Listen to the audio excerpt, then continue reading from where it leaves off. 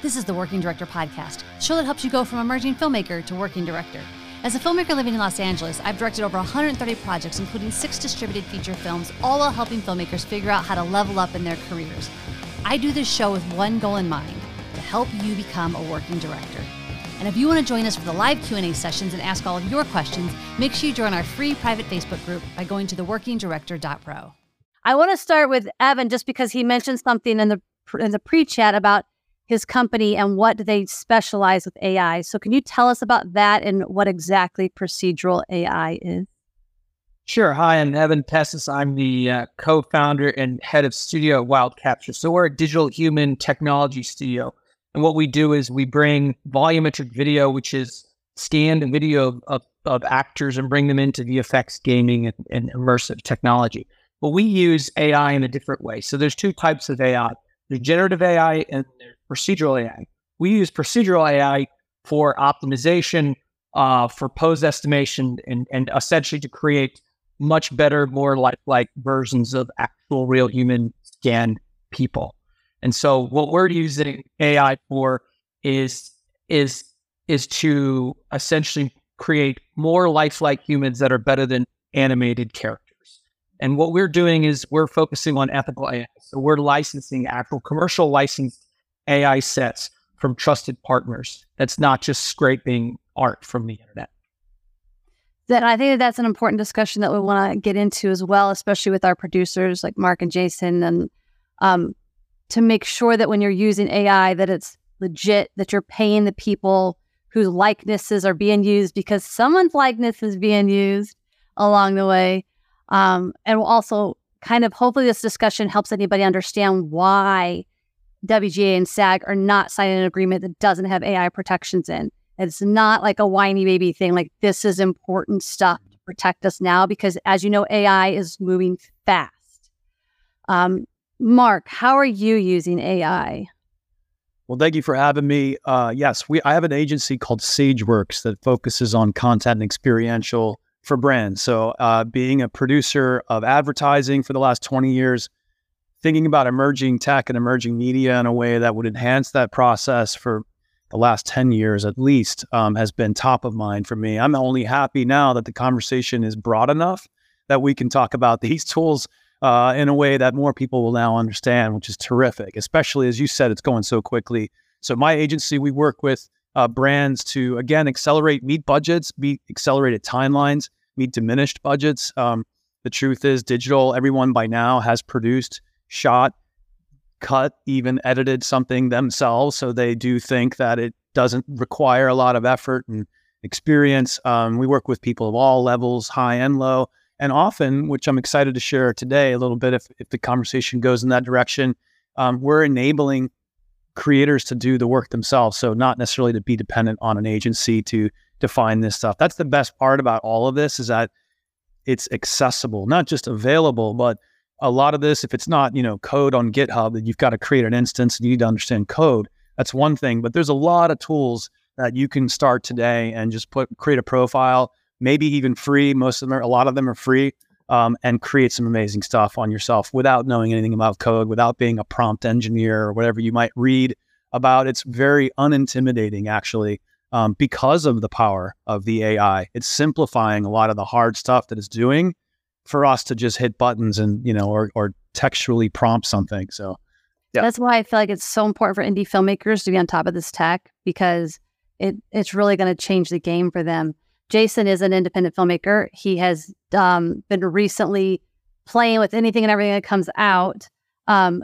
Jay, what are you finding about the AI as far as like where we currently are and where the level of it needs to go still for independent filmmakers? Yeah, well, I work with AI in the editing process, actually editing bit. I use it to help me speed up the editing workflow, but I also use it for the visual aspects of it as well. And yeah, I've been working with AI probably since last summer, and I've seen a growth in it. Like it's like almost every month there's a new release that is just pushing it. I remember doing some Mid-Journey artwork about a year ago, and when you prompt it for something, it doesn't always give you what you want. It doesn't always look exactly like a real photo or whatever. But that was like a year ago. Now, I mean, as I've been working with you, Jen, on promoting our film that we're working on, I've been able to create some very realistic characters that actually look like the actors that we chose. For instance, now I was able to take, we had headshots of the actors in costumes, bring that into AI, and tell Midjourney, using our actors, our characters, can you create and then explain what you need? And I find I'm using it a lot now for pitch decks to promote, like, this is the idea of the film. I don't think it's necessarily at the level where you can create a film that looks like a Pixar movie right now, but it's going to happen. But you can definitely use it to pitch your ideas for a Pixar movie that you wouldn't been able to do a little while ago. And when you're using, so your company, you said you're actually creating skins and stuff. So are you bringing in actors? How is that working? Because I know you guys do it ethically, legally, all that stuff. Yeah. So essentially what we do is, so there's volumetric capture stages. There's several different companies, hundreds of them around the world. You bring them into a stage like Microsoft or 40 views or something like that. And you bring them in, you capture them. And for us, we kind of focus on three main verticals really, which is like digital crowd creation, stunts, and digital fashion. So for digital fashion, we just finished the digital fashion kind of preview for a product we're coming out called Outfit. Essentially, we have this tool that you take volumetric video, it turns it into a traditional 3D animation asset. And so the video that I have from you, is that what you're talking about? Yeah. So this right here is this actor was captured. She's a model captured in a 40 view stage at CMII in Atlanta. We captured her in her undergarments. And all that clothing is completely CG. And so what we're able to do, and all the interaction on the water you can see, that's all CG water. So what we're able to do is create a unified boundary around a real live video capture of a person and be able to apply CG simulated objects to her, as well as allow her to interact with the environment around her. So now we're taking real live people, because we're a very people-centric company. So we're all about taking real actors and capturing their true likeness, and then using all these amazing tools to bring it into traditional simulation VFX engines. So essentially you can take any data from any volumetric video data, run it through our pipeline, and it can go to any visual effects. So we're sort of like agnostic. Inputs and outputs are completely agnostic. And the tools that we leverage, and deals a lot with AI, is all about getting rid of, thousands of hours of mocap cleanup and all these like non-creative tasks. So we sort of believe that AI can get rid of thousands of hours of repetitive tasks and allow that time to be put back towards creative. So we see AI as a tool for more creativity, not to replace human creativity. Mark, you're nodding a lot at that. Do you want to add on to that? Yeah, I just love what you just said. I mean, it's not a replacement. It's definitely an augmentation and a time saving aspect of it too. And as Evan was just describing, I mean, that's a very high end level application of AI, and you could see the results. They're stunning. I mean, Evan's fantastic. That's the best motion that I've seen on clothing, on and all fabricated with the AI, or generated, I should say. That's really terrific, and it's rare that we would utilize tools of that caliber in advertising, commercial, short form, small budget, but it needs to be at that level for a film experience and something that's, a longer arc, and you've got characters that are very immersive in a story and a space that's very immersive. So, and that's what's been sort of missing for a while, meaning like getting to photorealism, and getting to accurate motion, and then the responsiveness of the cloth and all that being CG is just remarkable.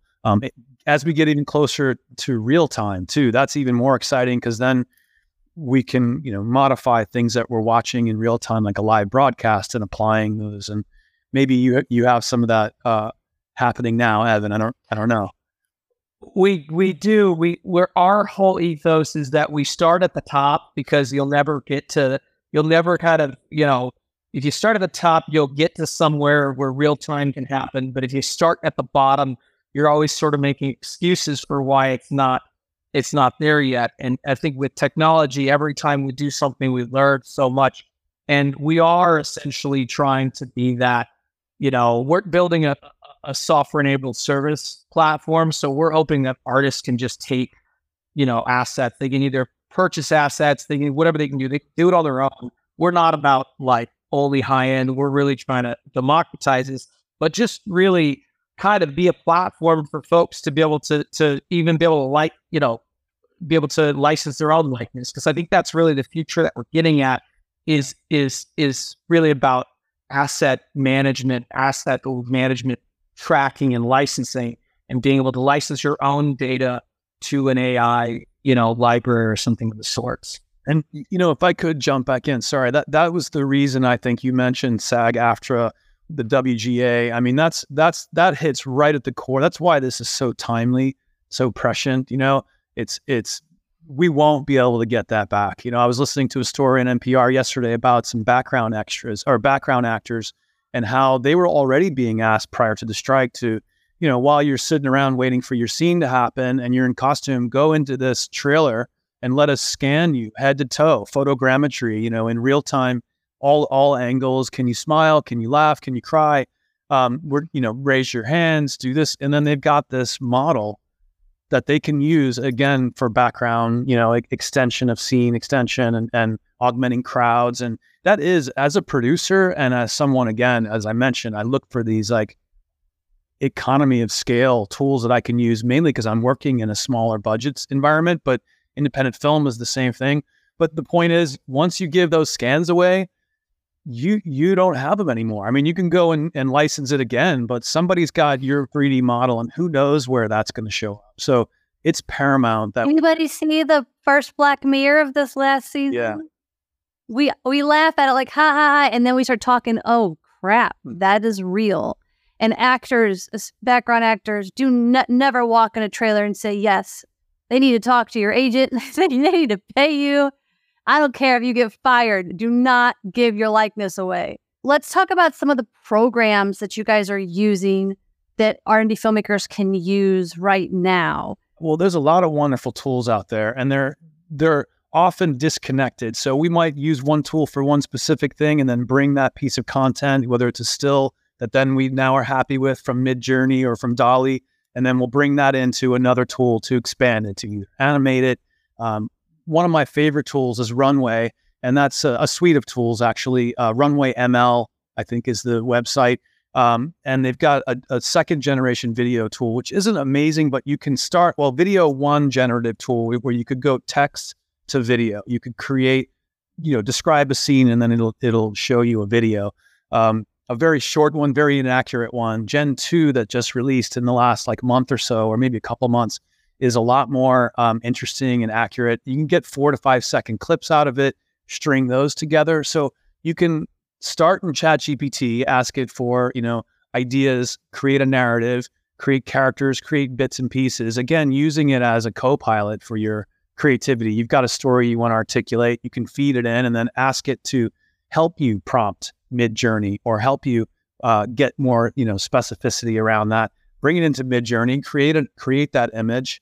And I know we're running over a bunch of tools here, and there's a lot of, but you can look up on YouTube and watch someone much more succinct than me explain how to do Midjourney and how to get yourself started in Discord, et cetera. But stringing these together is what we do. So again, ChatGPT to then Midjourney to now take it to Runway, create some video, string those together. And then there are lots of AI tools. I could go on, but creating music for you on the spot. The best, though, is Adobe Premiere. And I think everybody's got that.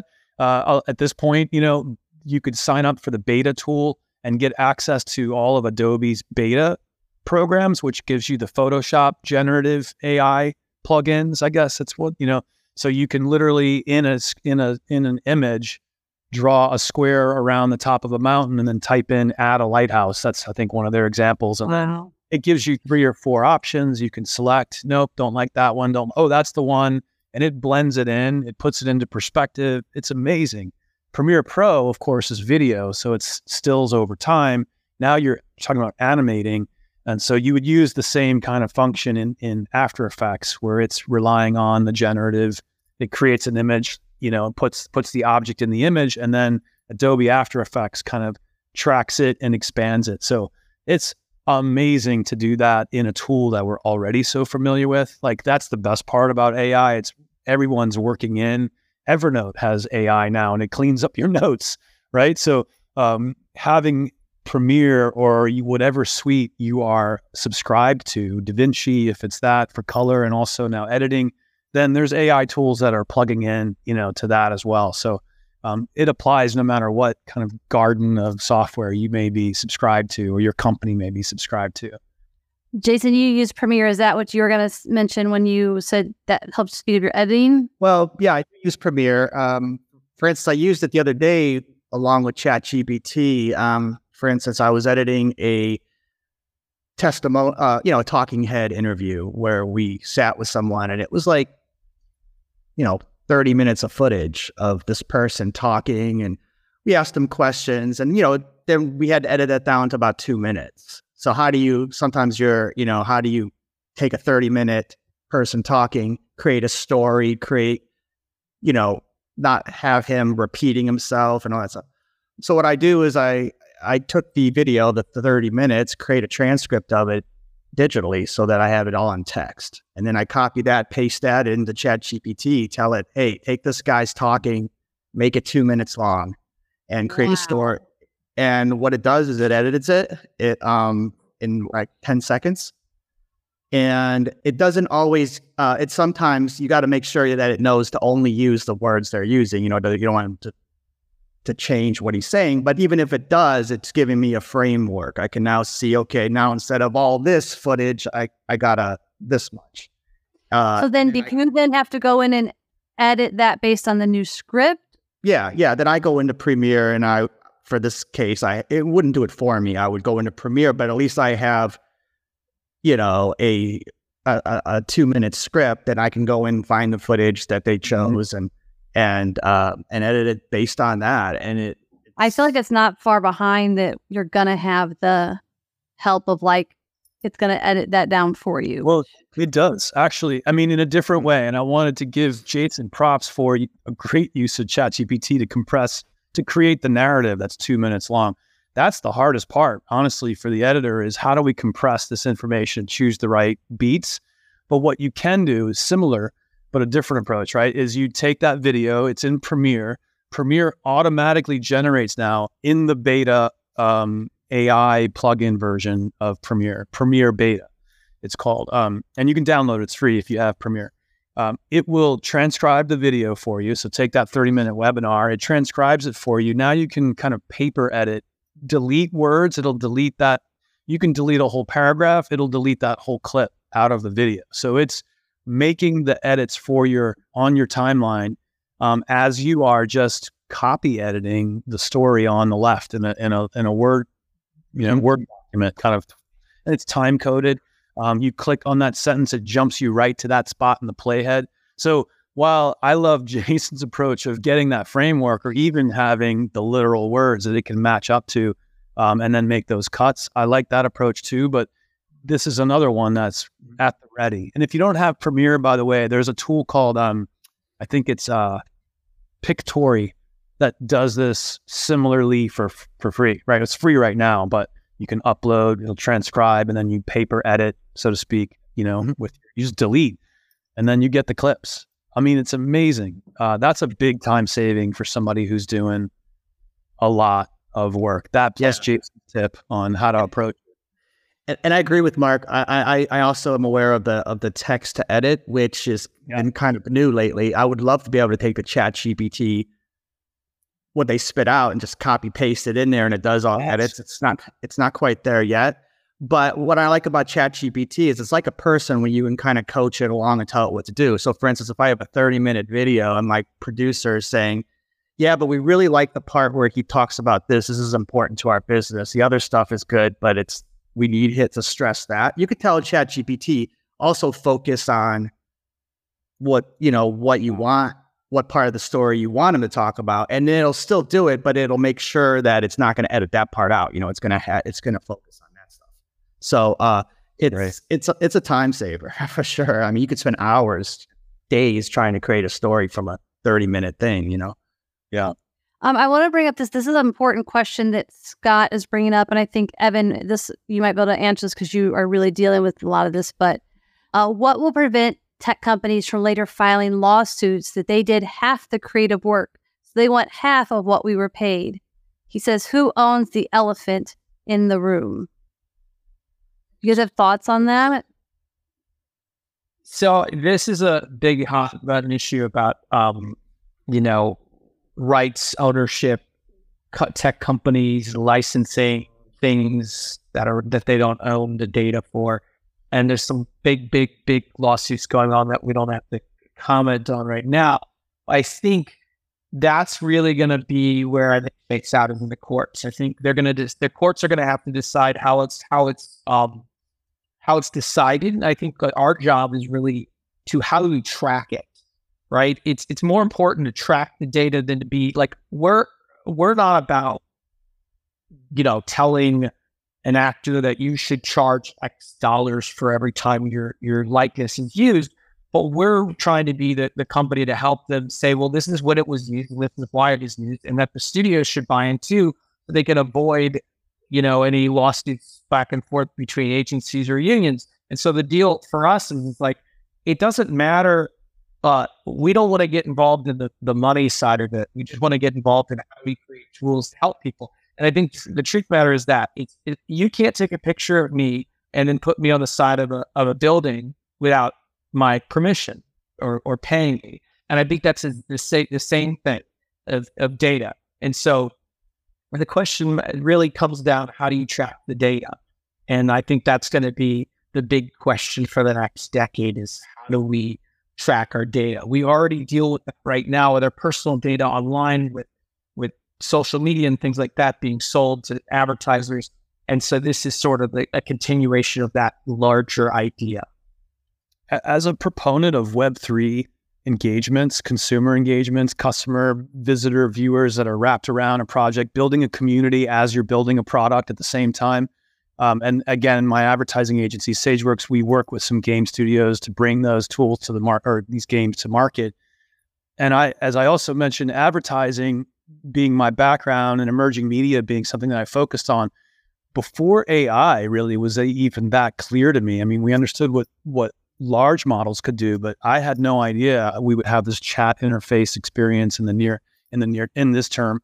But back then, blockchain was really what I was most excited about. And what we found when we applied it to licensing inside an agency or a holding company environment where you've got multiple clients licensing multiple songs. I'll talk about music specifically, but it's the same idea, I think, eventually with identity and likeness. But the old way of tracking songs was literally listening to the airwaves and tracking down what songs were played and then, reporting that back to the guild. And then the guild would then issue out residuals and royalty checks to those. And so that's a very manual process, but blockchain can be embedded in the object itself, meaning in the digital object, the digital song, digital image, as we now know about NFTs, et cetera, where it's a singular, signature that we now know when it shows up on the internet, meaning it's played anywhere or it's viewed anywhere, in theory, that we'd have the ability to track that and track what engagements happened with that, signature embedded inside the image or inside the song. We saved our company a lot of money. In fact, went back to one of our clients and gave them the residuals that weren't being tracked back to them because they weren't in that business. They were making commercials, not licensing songs. But anyway, the business is so large. That's millions of dollars. Now, that was blockchain 5 years ago, before NFTs were So now I think we have this challenge as Evan was just describing, and as we're talking about likenesses and how are we going to track it?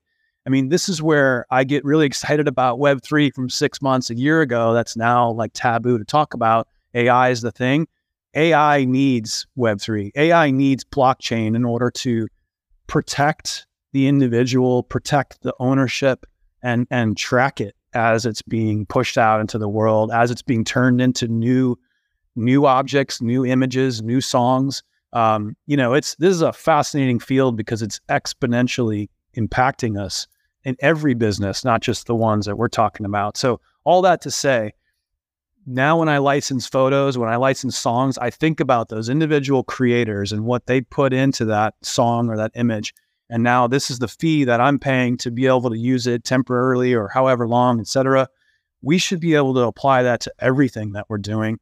And it should be tracked so that not only the companies get their dollars back that they invested to license, but the artists who made that stuff, maybe the image, the likeness that's in the image itself gets remunerated, gets a small royalty that, again, at magnitude, at scale, can be tremendous. I mean, that again, that's why SAG, AFTRA, WGA, frankly, all the unions are probably, if this doesn't get solved soon, I'm sure as contracts are coming up, they're going to join as well in some fashion, because this is a monumental time for us to maybe not get blockchain embedded like I was just describing. That's where we should probably go. That's party of one saying that. What do I know? But definitely, like Evan said, tracking and being fair and getting that stuff back. If I could squeeze in a tiny one more thing, Adobe Beta, what they've said their generative tool is designed on, it's been trained on their own stock data. So they're one of the only companies I know, and this is important for advertisers, or if you want to make sure you know what that image is coming from, they make a disclaimer, rest assured that anything you generate from us has been trained on our own data that we own, images that they own and license, et cetera. So they can be sure that you won't be sued, or they won't, you're not liable for what's potentially created by this AI that they provide you. As an agency representing brands, we have to know where the licensing attributes to so we can protect them and ourselves. And filmmakers, we need to do the same thing as filmmakers too. I have a very basic question for you guys. As someone who is currently in the middle of purchasing a green screen studio, is green screen dead? Do we even need it anymore? Not dead. Not dead. We use our studios have, there's different studios. Some have green 360, some don't need it because they use depth sensors. Look, green screen just a tool, right? Volumetric video is a tool. High speed, Phantom is a tool. You're not going to shoot a Phantom for a TikTok video, or maybe you will, and that's pretty cool if you can do that. But green screen's a tool. Will there be depth map removals without green screen? Lytro camera style thing would in the future? Of course it will be. Will it be perfect? Will it be like your phone where it picks up the guitar behind you sometimes? Yeah. Like with all new technology, it's not exactly perfect. Sometimes it gets to a point where it takes something away, but generally speaking, especially at large scales, you're going to be using green screen, especially on location. You're just wanting to mask out things. It's just easier to throw green screen up. It is one of the cheapest pieces of gear to rent and kind of figure things out later, which is, I think, the problem with it. But if you use it correctly, it's a tool, and all tools should be used. A really scary thought. And I know, my husband is an actor. That's his whole bread and butter. To think that someone could take his image and just do whatever they want with it. I don't even like the idea of licensing your image, because I license my image to Pepsi. And it's like, when you think, well, Pepsi is trustworthy, they'll do whatever they want. It won't be anything bad. I won't look bad. You don't know that, first of all. Secondly, I think there has to be a way to license it to the individual, not to an agency, if that makes sense. Where it's like, you don't own my likeness. You're just borrowing it for this one thing we've agreed upon. You can't just use it indefinitely however you want. We don't, obviously we're on this call, none of us have control over what the contracts happen and what it says, but I know there's a lot of fear right now, and actors are some of the most scared Like they literally feel like they're going to be replaced in 10 years. And I am like, look, you're going to have to really convince me that I'm ever going to watch a movie and believe that AI character has the same human emotion as a real character, because I barely can sit through animation. Right. So I don't think they'll be replaced. Writers, I could definitely see why they're scared, because ChatGPT is one hell of a writer. It's scary, even though it's plagiarizing and everything. And directors didn't even put anything. The DJ didn't even put any AI protections in that I know of. Like, where does that go? What happens? How do you see? Are directors replaceable with this? Like some, like you said, some kid in his computer just puts the movie together using AI. Like, how does it work? Where do we go? I guess my whole thing is like, how do we help the people who are really scared right now feel better? Feel like, look, you're going to be okay, and here's why. Do you guys have anything like that to share? I do think that it's not there. Like, I think there's this, and we should be scared. Like, we need to build real guardrails here, because, like, you know, by the time the next contract comes around, it's gonna be a very different world, right?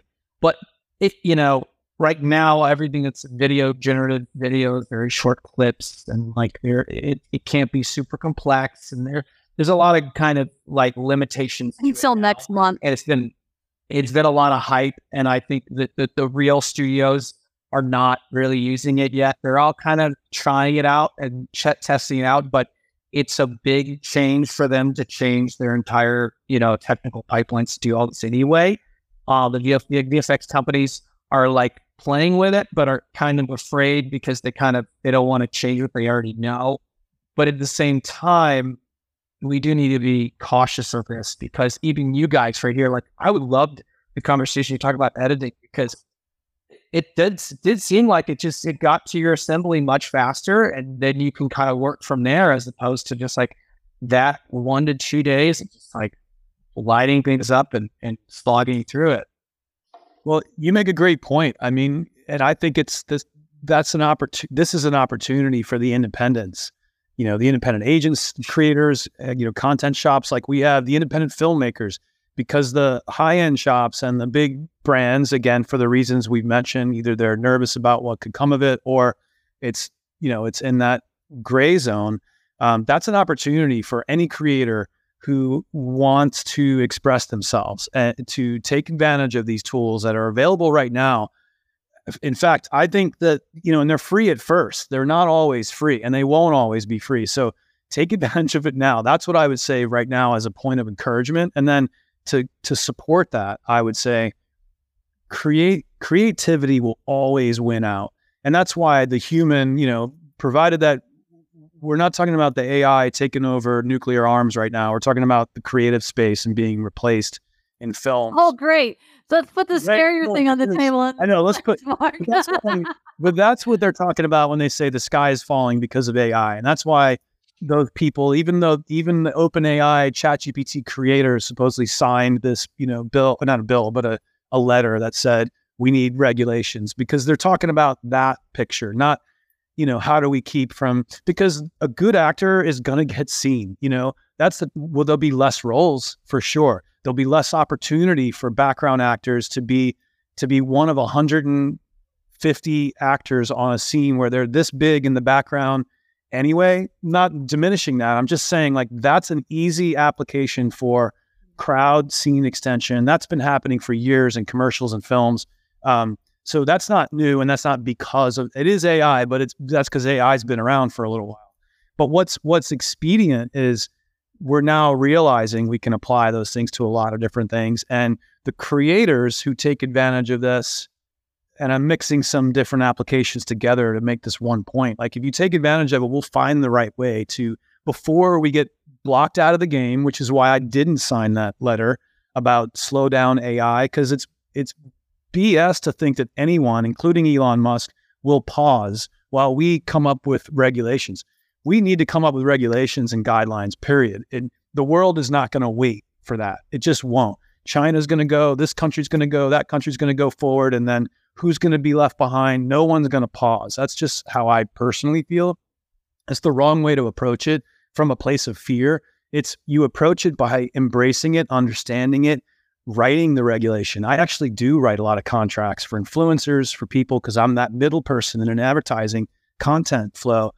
We have that opportunity to write that my language that my attorneys haven't seen yet, because I'm at the front line. They're looking at me saying, hey, what's appropriate here? Because we don't really understand how this gets applied. I do, because my hands are in it. And two, I can at least now bridge to, here's a possible solution. Here's how we can protect ourselves. Here's how we're protecting the people we're hiring. This kind of conversation, like, kudos to you for bringing this up. It's so much more fun to talk about all the tools, but this is the heart of this right here, and it's now. It's not in 2 years, because the world will not pause. The studios will not pause. They're not pausing.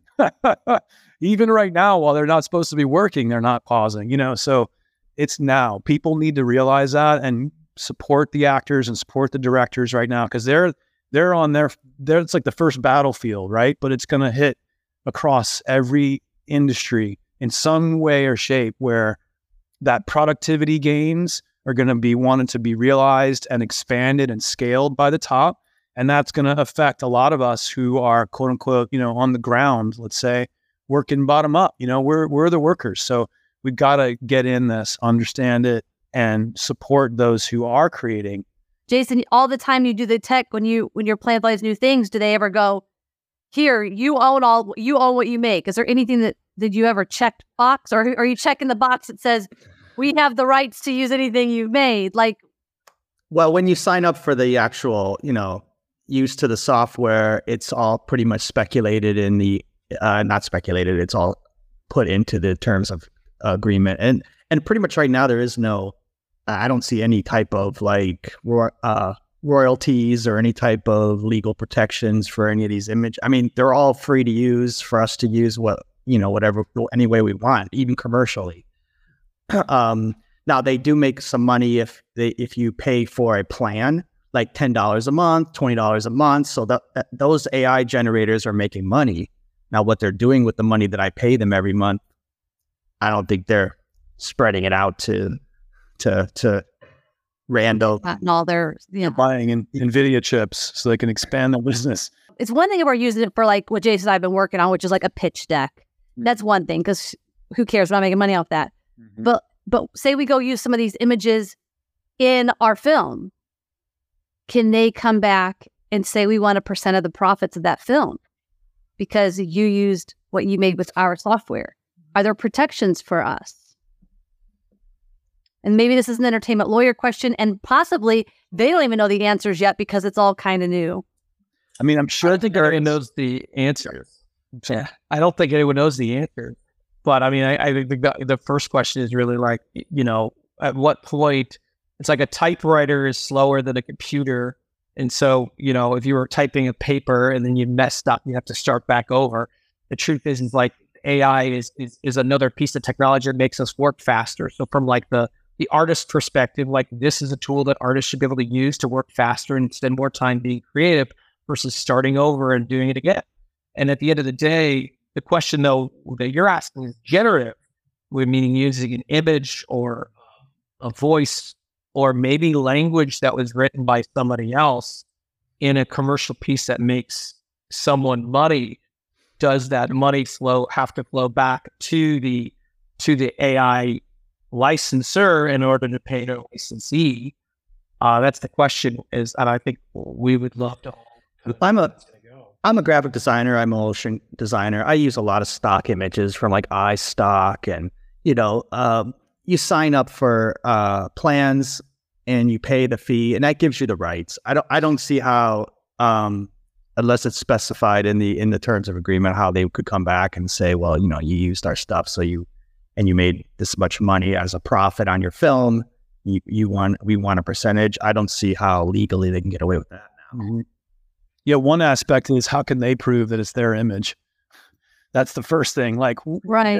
Does it track, and for how long does that stay around? What image was generated? And it will vary. The answer to that, no doubt, varies from platform to platform. Like Runway, I mentioned, may or may not. Adobe, they have their own claims about how they trained and where these images are being generated off of and from. But they don't talk about, well, yeah, those are commercially available to use because that's their whole business.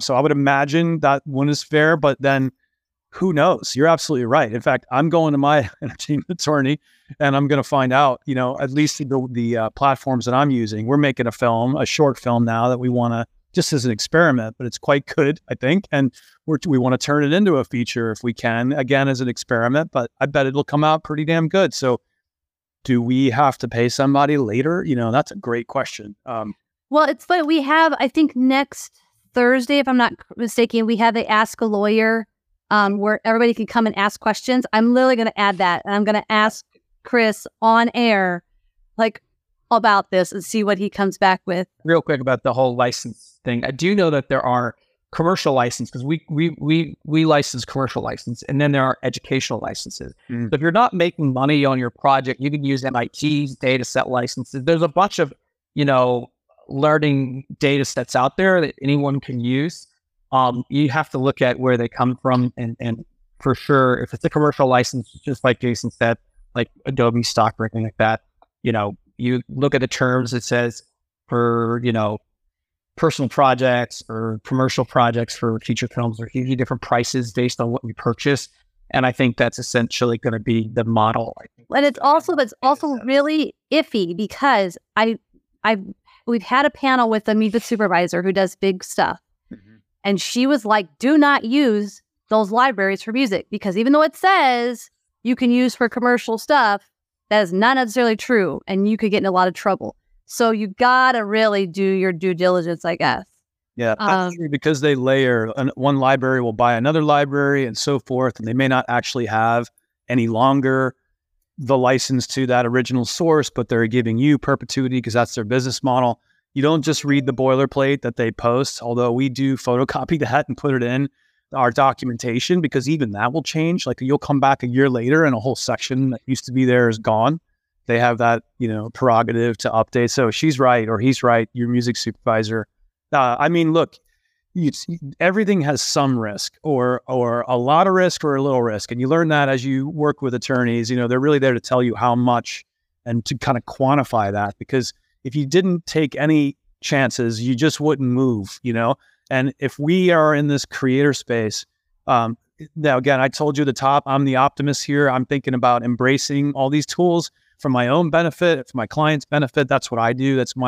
But it's, and it's super important, as you heard me say too, to protect all of this, but you got to get in there because it's going so fast and you don't have to do it all. You don't have to learn pick one application, jump into Premiere and plug in the beta. Or go to some of the, or check out Evan's tool and his services and, but go for something to get your feet wet. You get a taste, you get an understanding, and then these other questions will be easier to approach than just net new, entirely old because it's scary otherwise. Yeah, I think there could be issues definitely if you're making stuff, even if they say it's great for commercial use, but if you're going to put a celebrity, for instance, in it, like I know Midjourney, where I talked earlier about how advanced it has gotten in a year. Now you could pick a celebrity, Paul Rudd or whatever, and say, Paul Rudd eating a pizza, wearing a spaceman costume, whatever. And it will just make them. And there he is. And can I use that commercially because it has Paul Rudd in it? I don't know. But then you could take that image and, like you said, bring it into Runway and say, okay, now convert this to a video. Well, Runway's not necessarily making the original Paul Rudd picture, but they are taking that picture and converting it into a video. So, what happens? Fellow Producers Guild member Summer says you have to believe that just as hard as actors and creators are working to be paid, the other side is lawyers working to quail our forward motion. And this is hilarious. I'm hoping to see an AI studio executive tool in the near future so we can anticipate studio notes. I've heard some funny comments that ChatGPT wasn't so much going to replace the worker, but actually the CEO for decision-making and slow decision-making. Like GPT's quick, man. It can think of the matrix while it's deciding too. I'll give you a ChatGPT tip. It's not just from me. It's from, other bloggers that I've read. If you tell ChatGPT what it is before you ask the question, it helps. So, for instance, you could say, "You are a music executive. You are a film executive. You are a resume writer. You are a professional I didn't know that. That's great. Role do play. do this. Difference. It will think differently. It will think like that person. You could say, you are my mother. How would you answer this question? And then it would answer it like your mom. Tell it what you want, who you want it to be, and then say, ask me a question. I have a movie, paste in the script. You are a studio executive. Ask me questions as a studio executive based on this. That's an amazing way to use it. And directors who are watching this, your meetings, before you go to your meetings, what a great way to prep. And then you could answer the question and it will say, that's a good answer or not so great or whatever. And it'll tell you. And then you could even then ask it, well, how would you make my answer? How would you answer it? How should I have answered it better? And it will give you, based on kind of what you said, but a better way to present yourself. So that's a quick side note, studio executives who might be watching this, I would never do that, just to be clear. It's bringing the ability for us to create environments, not just buy from a Unity marketplace, a game engine environment that looks phenomenal. Okay, let's shoot our commercial there and use that as our sort of, dynamic backplates, put the actors in front. We can now change those environments, not just custom geometry and 3D, but AI, using AI tools to generate them, and then text corrections. I want more stars, more trees, more this, and again, generative AI, creating it in this giant backgrounds, which takes a long time, but you're in real time where the actors are standing in front of the screen right now, ready to shoot. That's another acceleration in what we do. It's very exciting in the virtual production space, how AI will help offset those, what are right now very high costs. I mean, to have all those people and to take that much time to create environments before you shoot, that's really the key. It's like bringing post-production forward, that simplifies that. And so for, again, indies and commercials that have smaller budgets, these are the tools that are going to help us break through. Mark, I totally agree. In the virtual production space, I think it's going to be a game changer because right now the VAT departments are huge and it takes weeks to prep a job. And then suddenly the client comes in and they're like, I wish the sky was now purple. And you're like sending it off to the team and they're doing it, they're updating it, and these huge files take it. Everyone's sitting there kind of on their phones waiting for lunch, and then the lunch comes and goes and you see it and they're like, you know what, you change it. And like AI is just going to be like, we got to just turn it around like now. And it's not currently built for, it's currently built to be free within a space you build, but adding that space and changing that space in real time is still difficult and slow. And one more amazing thing about that moment you were just describing where we're changing the sky or moving the sun in real time with the clients, that's a moment where the DP standing there, the director, and locations, as they sometimes still call them, but those are the engineers who are creating the environments, and the client, they're all having a creative collaborative moment versus here's what the client said, take 2 weeks, generate that, share it. We don't get to go to the meeting. We hear that the client likes it, but they're, it's disproportionately kind of stretched out. Whereas like that's creativity happening as well as we're creating the moment. We're like deciding in real time. So we are definitely out of time. This has been a lot of info. You guys have really squeezed in a lot. I appreciate your time. Those of you who are watching, I encourage you to come back next Thursday. We'll ask a lawyer some of these AI questions that are still pending. And then the following week, I believe, is the in-camera effects / virtual production. And we're going to talk about how you as indie filmmakers can afford to do some of the more expensive stuff. Thank you guys so much for all of your brains on this call.